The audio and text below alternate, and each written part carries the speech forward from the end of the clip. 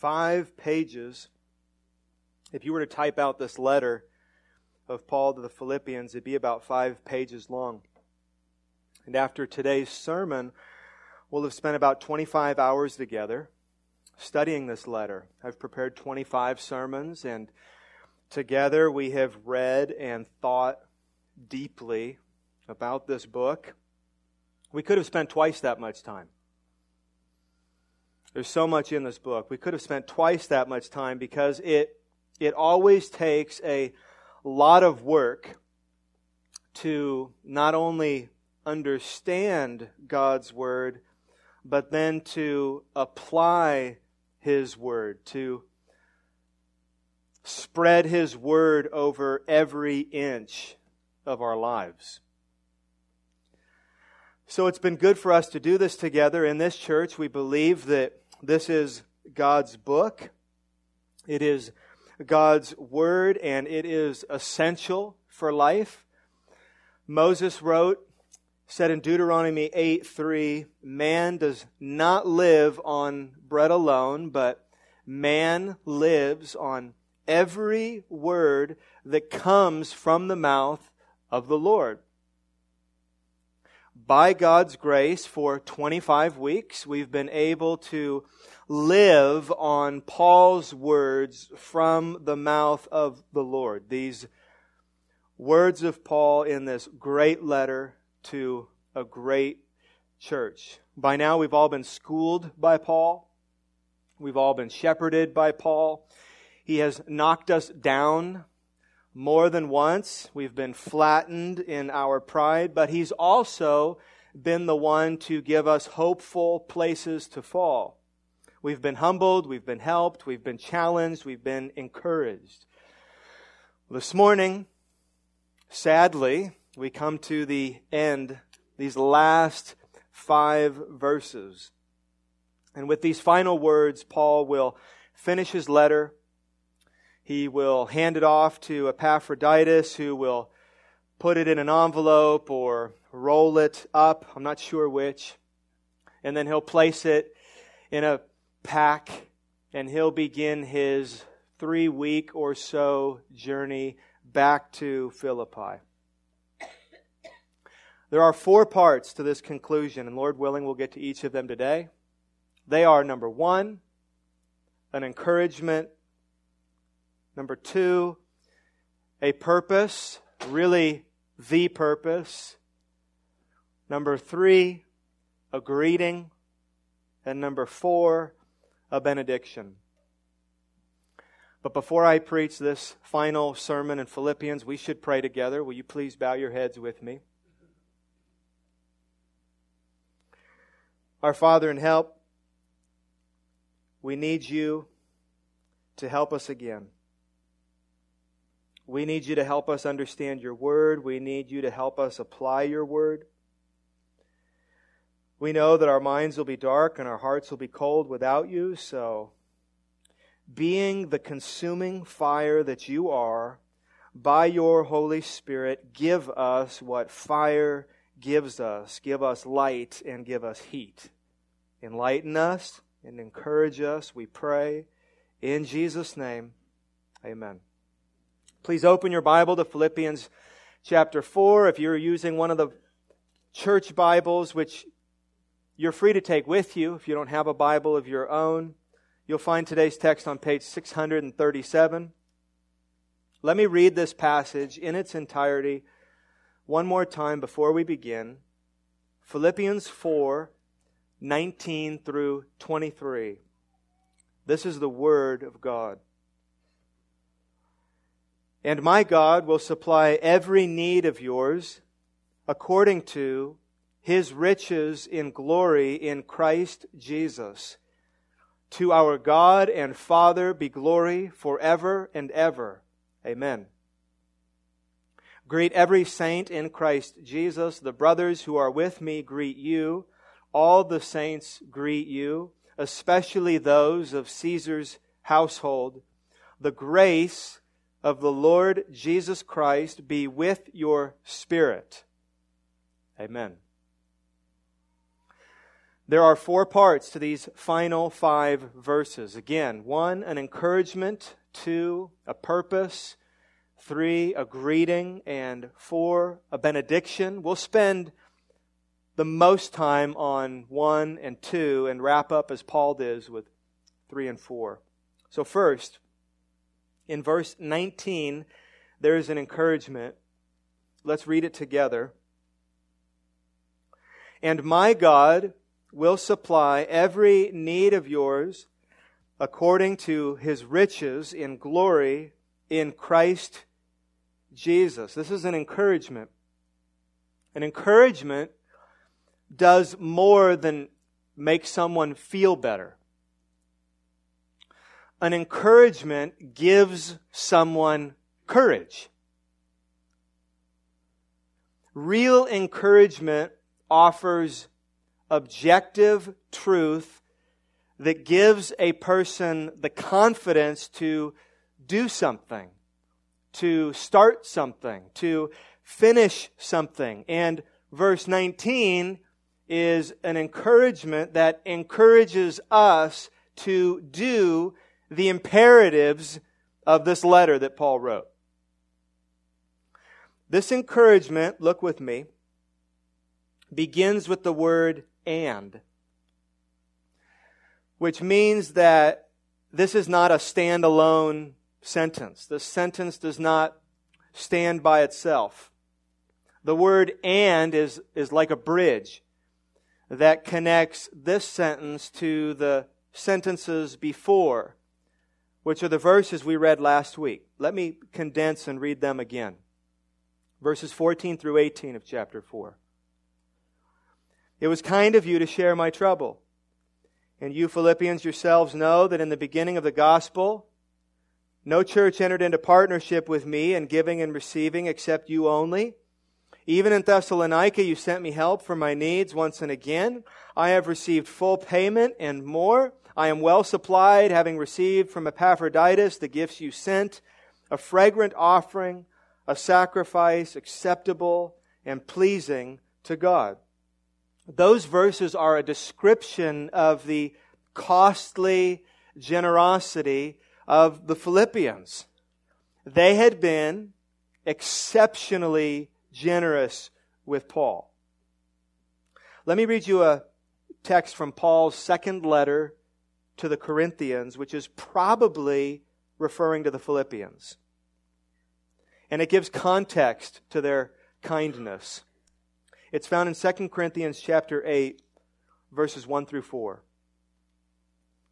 We want you to know, brothers, about the grace of God that has been given among the churches of Macedonia.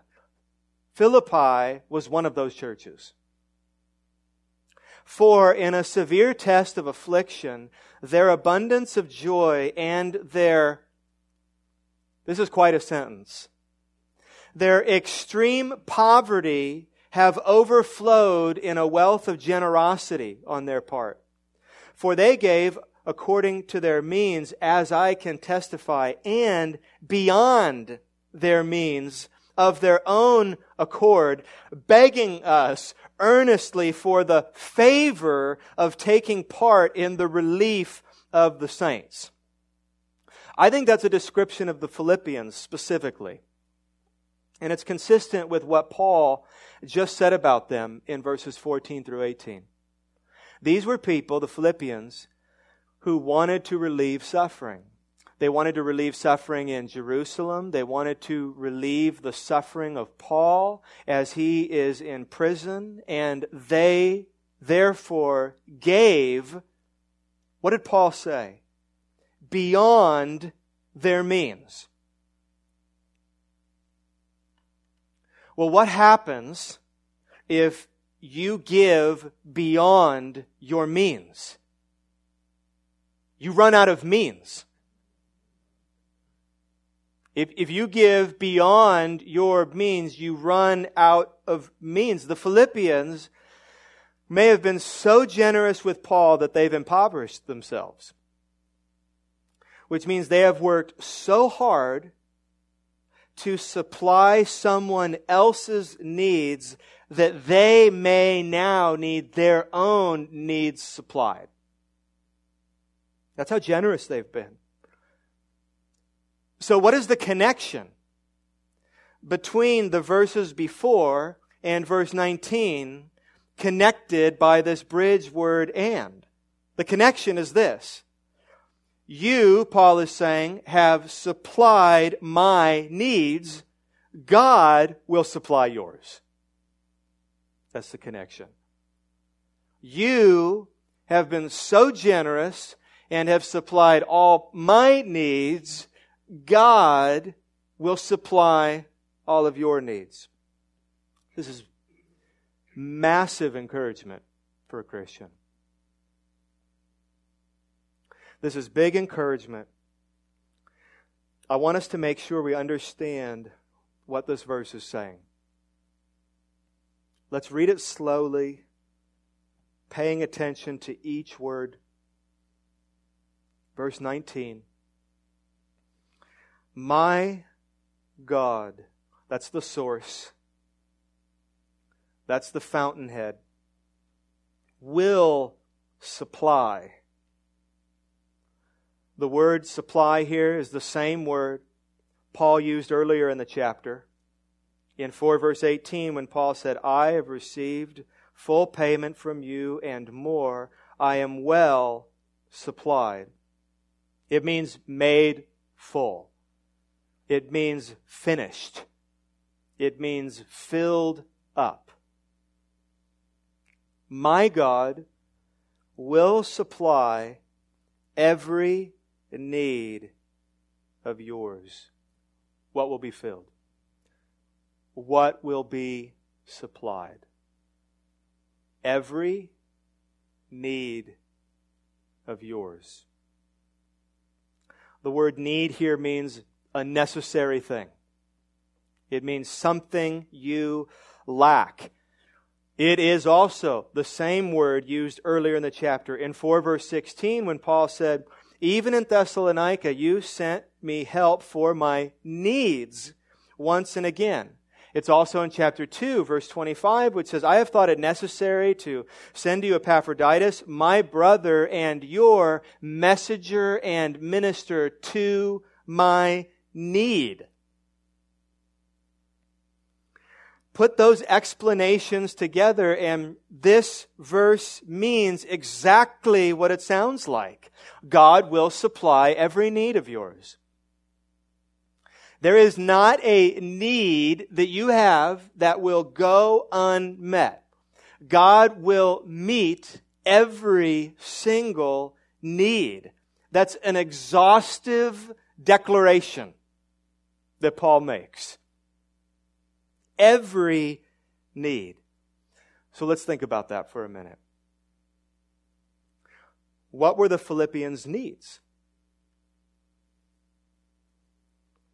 If this verse is true for you as a Christian, and it is, what are your needs? Do you know? Do I know?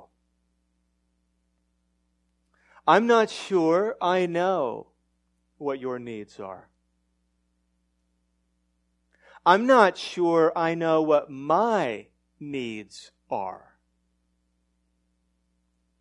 If a child's misunderstanding of his own needs before his parents is any indication of our own misunderstanding of our needs before God, then we may not know for certain what our needs are. Daddy, I need that dress. Daddy, I need ice cream. I was out late with my 11-year-old son, Jackson, Friday night. It was 11 p.m. And he had just finished jumping on trampolines for 2 hours while glowing in the dark and drinking a massive Slurpee. And on the way to the car, he looks at me wild-eyed and says these words, "I need French fries."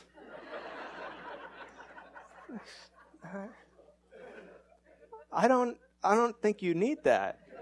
Like, what happens if you don't get it? I need a new job. I need more money. I need a husband. I need a wife. Have you ever thought you needed something, had it withheld, and later thanked God for withholding it? But who knows what you need? God knows what you need. Jesus said in Matthew 6, 7, and 8, and when you pray, Jesus said, when you pray, do not heap up empty phrases as the Gentiles do, for they think that they will be heard for their many words. Do not be like them. Why not? For your Father knows what you need before you ask Him. What a thing to hear Jesus say. When you go to pray and you've got your needs in mind, remember what Jesus said. Before you open your mouth, God knows not, He doesn't say God knows what you're going to say.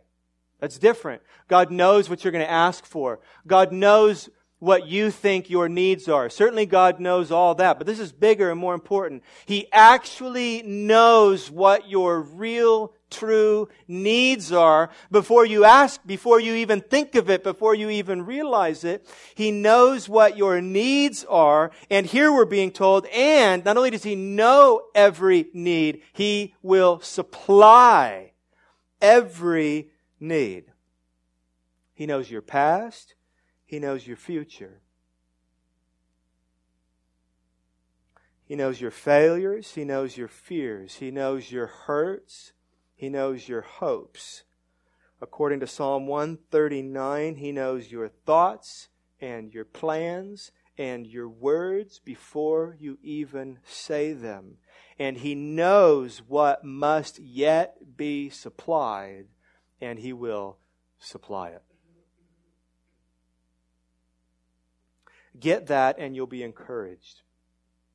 Get that and you'll be encouraged to love God and to love others. You will be freed to live the way that Paul has called you to live. You'll be freed up to live the way Paul has called you to live in this letter to the Philippians. Our self-preserving tendency is to withhold love because of our fear that we will lose something we need. We will impoverish ourselves physically or emotionally or spiritually, and there is a fear that if we empty ourselves, we will be left empty. Some of you, sadly, have been taught or you have learned that if you don't take care of yourself, no one will. If you don't look out for yourself, no one will. As if God didn't exist or have interest in you. But the truth is, the encouraging truth is that God will supply every need of yours. Not can, not may, but will supply every need of yours. Not He's considering it, He's thinking about it. If you're good enough, maybe. No. My God, Paul says with confidence, will supply every need of yours. If you believe that, if you know that, what happens? You're encouraged. You're given the courage you need and the confidence you need to forsake anything and everything but God and His will. And now what does the second part of verse 19 say? And my God will supply every need of yours according to His riches in glory in Christ Jesus. God has a lot of needs to supply. So He better be rich. He better be loaded. He is. His riches in glory. God has riches. He has wealth. He has abundance. Where? In glory. The Greek word for glory is doxa, and it refers here to the intrinsic splendor of God. The intrinsic splendor of God, the superlative beauty of God, the godness of God, the radiating sum total of who God is. I barely know what I'm saying when I say that. It's that big. This is the glory of God, and that is the storehouse from which God supplies the needs of His children. There's more here, but let that sink in. The glory of God, the radiating sum total of who God is the storehouse from which God supplies the needs of His children. But there is one more important thing to see here. It is this phrase, according to. Now, according to is different than out of. Think about this with me. Paul does not say, does he? Paul does not say, my God will supply every need of yours out of His riches and glory in Christ Jesus. No, Paul says, my God will supply every need of yours according to His riches in glory in Christ Jesus. Paul is saying more than out of. Paul is saying more than God will meet all your needs, and He will meet those needs from His riches in glory. He is saying that, but he's saying much more than God will supply all your needs from His riches in glory. Paul is saying God will meet all your needs, here's what according to means, in proportion to His riches in glory. Not out of, not from, in proportion to. Let me put it this way. Pretend you have a monetary need. For some of you, that's not hard. Pretend you have a monetary need and imagine a billionaire has agreed to meet your needs. Do you hear the difference between that billionaire saying, I'm going to meet your needs out of my riches and I'm going to meet your need in proportion to my riches? That's a big difference. Listen to Ralph Martin, the commentator. We may notice that the measure of God's provision as expressed in the preposition according to makes it clear that the rewarding will not be merely from His wealth, but also in a manner that befits His wealth, on a scale worthy of His wealth. Who can estimate the range and depth of this richness? Every conceivable human need is more than adequately supplied from such a source. Here's what this is saying. At the end of the day, God does not barely meet needs. God does not barely meet needs. Get this in your head, He lavishly meets needs. He's not a miser. Oh God, don't be a miser, Christian. Don't be misers. Don't be misers with one another. Don't be misers with your kids. Don't be misers with your parents. Don't be misers with your friends. I know you want to get a good deal on that, but stop it. As you are able.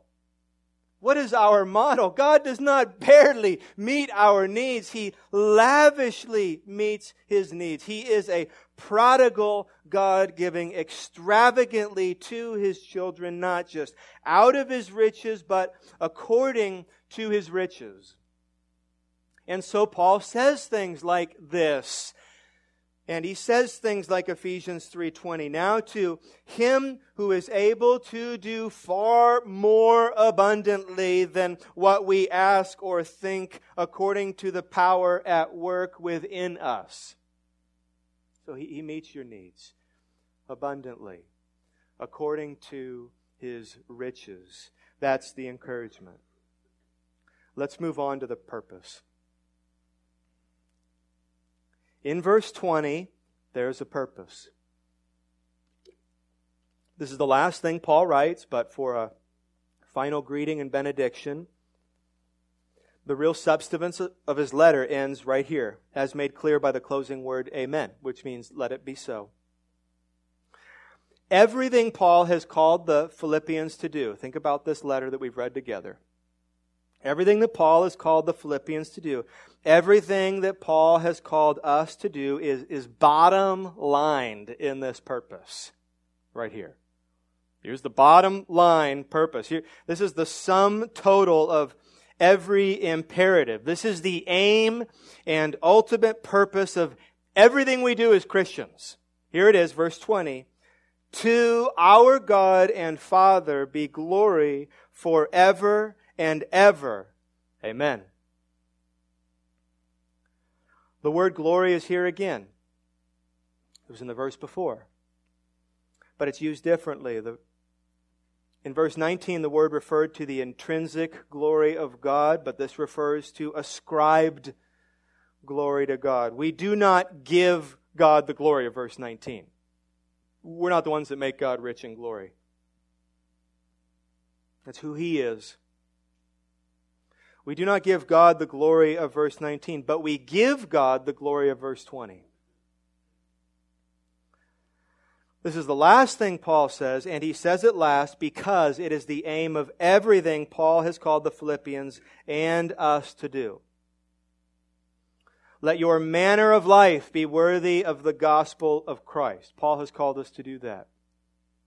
And be of the same mind, and count others more significant than yourselves, and look to the interests of others, and work out your salvation with fear and trembling, and do all things without grumbling, and stand firm to the glory of God the Father forever and ever. We've got to get this right.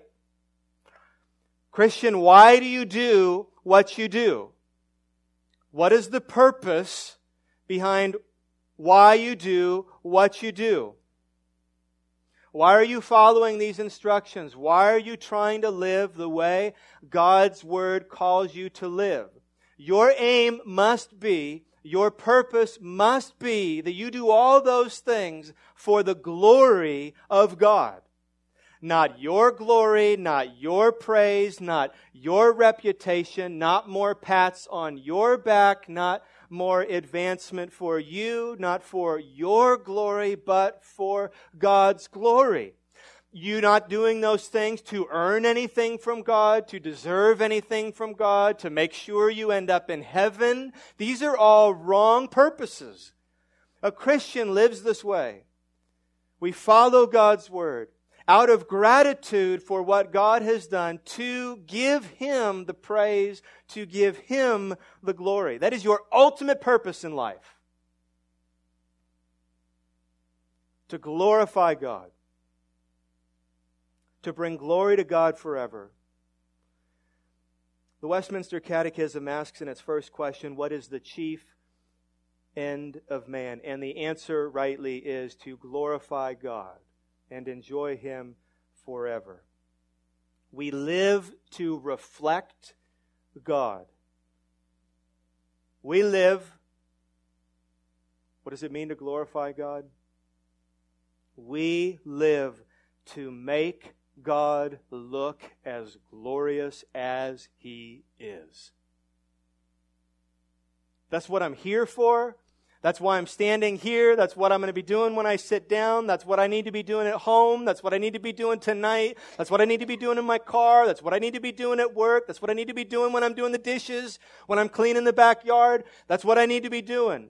This needs to be for the glory of God. I need to do this in such a way that it makes God look good, that it makes God look as glorious as He is. It was one of the slogans of the Reformation, Soli Deo Gloria, which means the glory of God alone. We live to Matthew 5:16. Let our light shine before others so that they may see our good works and give glory to our Father who is in heaven. Most people don't live like that. My tendency is not to live like that. My tendency is to let my light shine before men so that others will see my good works and give me glory. Say, nice job, Eric. What a pastor. Honey, you're such a good husband. Dad, what a wonderful father you are. You're such a good neighbor. You're such a good friend. What a blessing you are. I'm so thankful for you. And I like it. I like it too much. If I'm not careful, I'm doing what I'm doing for that. That's wrong. Let your light shine before men that they may see your good works and praise your Father who is in heaven. We live, 1 Corinthians 10:31, to whether we eat or drink, whatever we're doing, to do it all for the glory of God. We are not here for ourselves. We are here for God. Psalm 115:1 says, not to us, O Lord, but to your name give glory for the sake of your steadfast love and your faithfulness. I can't believe I'm going to do this in one sense, but let me quote from Victoria Osteen.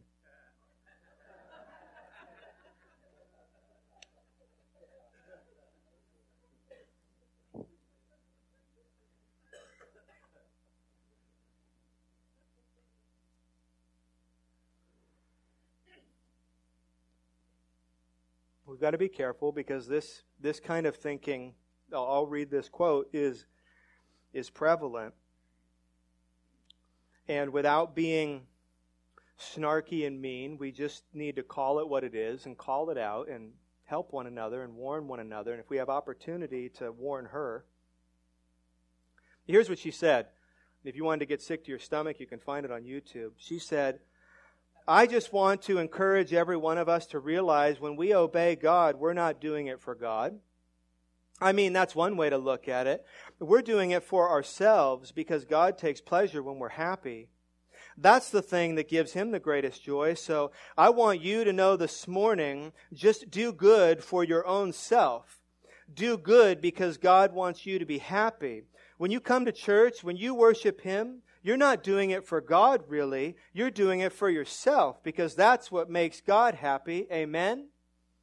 And then you hear the crowd and her husband say, Amen. Now let me read to you Psalm 115:1 again, because one of them's lying. One of them's got it wrong. Not to us, O Lord, not to us, but to your name give glory for the sake of your steadfast love and your faithfulness. It's as if she read that verse that morning and decided to say the opposite. Paul ends the substance of his letter with the purpose. All that we do is for the glory of God. And now briefly, Paul wraps up with a greeting and a benediction. In verses 21 through 22, there's a greeting. This was a typical thing for Paul to do at the end of his letters. Verse 21, greet every saint in Christ Jesus. The brothers who are with me greet you. All the saints greet you. And then Paul says this, especially those of Caesar's household. Paul said back in chapter 1, verses 12 through 14, he said, I want you to know, brothers, that what has happened to me, he's in prison in Rome. He says, what has happened to me has really served to advance the gospel. And you might ask, they might have asked, how far? You're in prison and the gospel's advancing. That's amazing. I don't see how that's possible. How far is the gospel advancing? And Paul answers here. The gospel had advanced all the way into Nero's household.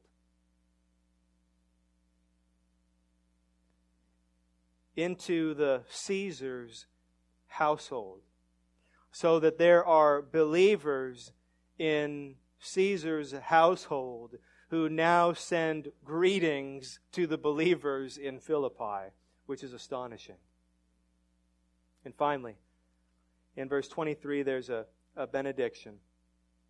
Paul ends his letter the way he began his letter, with an expression of his desire that the grace of Jesus Christ would be poured out on the Philippians. In chapter 1, verse 2, he said, grace to you and peace from God our Father and the Lord Jesus Christ. And here he says at the end, the grace of the Lord Jesus Christ be with your spirit. That's a benediction. A benediction is a formal prayer for blessing over a people. We end every service here, as you know, with a benediction. So what is the blessing that Paul prays for here? It's grace. As he wraps up his letter, what is the blessing that he's praying for over these people? Grace. Deep grace. Grace that would, what did he say? Be with your spirit. Not just a superficial experience of God's grace. The image is that God's grace would be poured over you. That His grace would sink deeply into your spirit, into your soul. That God's grace would be with you on that deep level. So in conclusion to this sermon and in conclusion of this series, I would pray the same thing for us. That the grace of the Lord Jesus Christ would be with your spirit. That the grace of the Lord Jesus Christ would be with my spirit. I don't think there's anything more important, more significant, more crucial than that. For those of you who are not in Christ, who are here today, you're here this morning and you're not a Christian. You're not in Christ. I would pray for grace this morning. I would pray for grace, the undeserved, what grace is, undeserved blessing. The undeserved blessing of God, that He would give you this morning grace to see. To see your sin and to see your Savior. That He would give you grace even now to believe. That He would give you grace to trust. That He would give you grace to put your faith in Christ and to repent, to turn away from your sin and your self-reliance.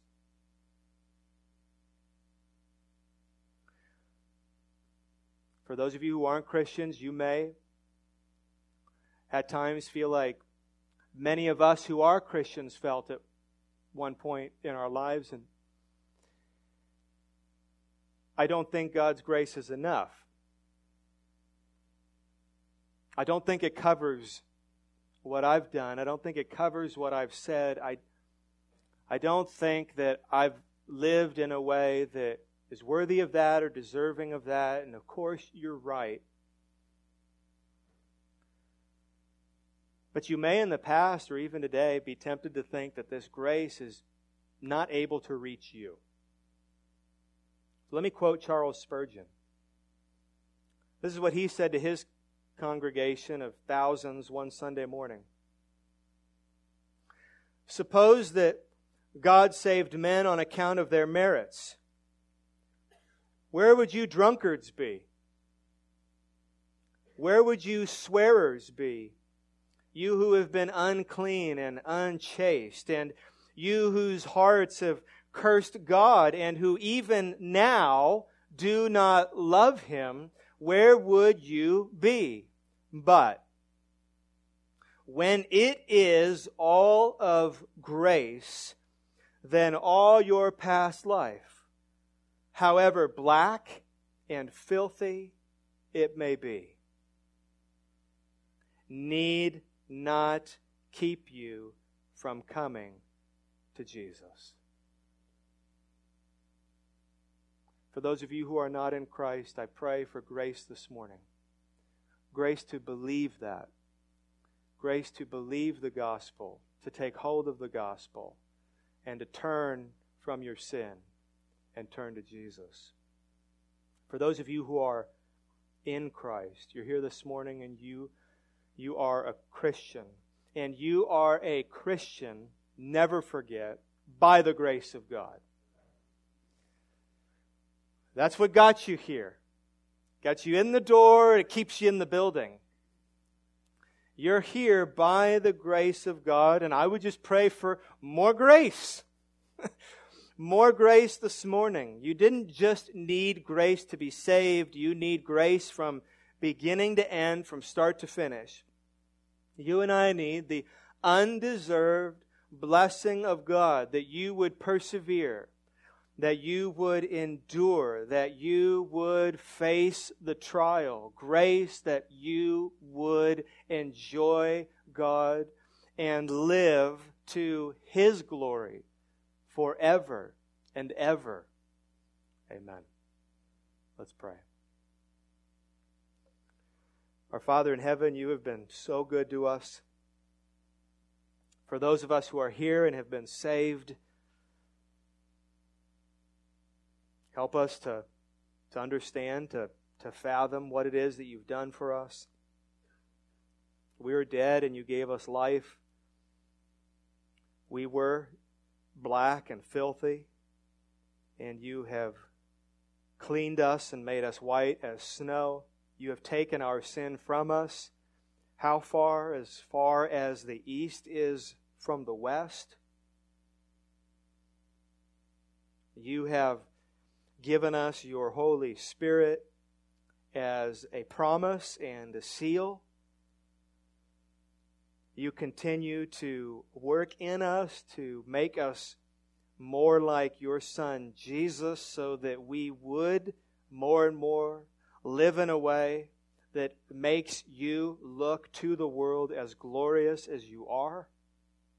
And all of this, God, we know is of grace. And we know that there is nothing in us to boast in. There's nothing in us to brag about. We do, God, but it's silly and stupid. We know that it is all by your grace. So humble us and help us to walk in that and desire and want more. Give us more, God, that we may live to your glory. For those who are here who do not know you, for those who are here who think that they know you, but don't, would you open their eyes to face hard realities? And would you, God, give them the grace to see?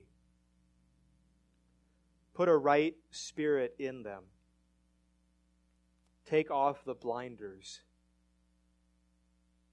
Take that calloused, hard, rebellious heart and transplant it with a soft heart that loves you and loves others deeply. Revive them. Raise them from the spiritual dead so that they may walk in newness of life. We ask these things today in Jesus' name. Amen.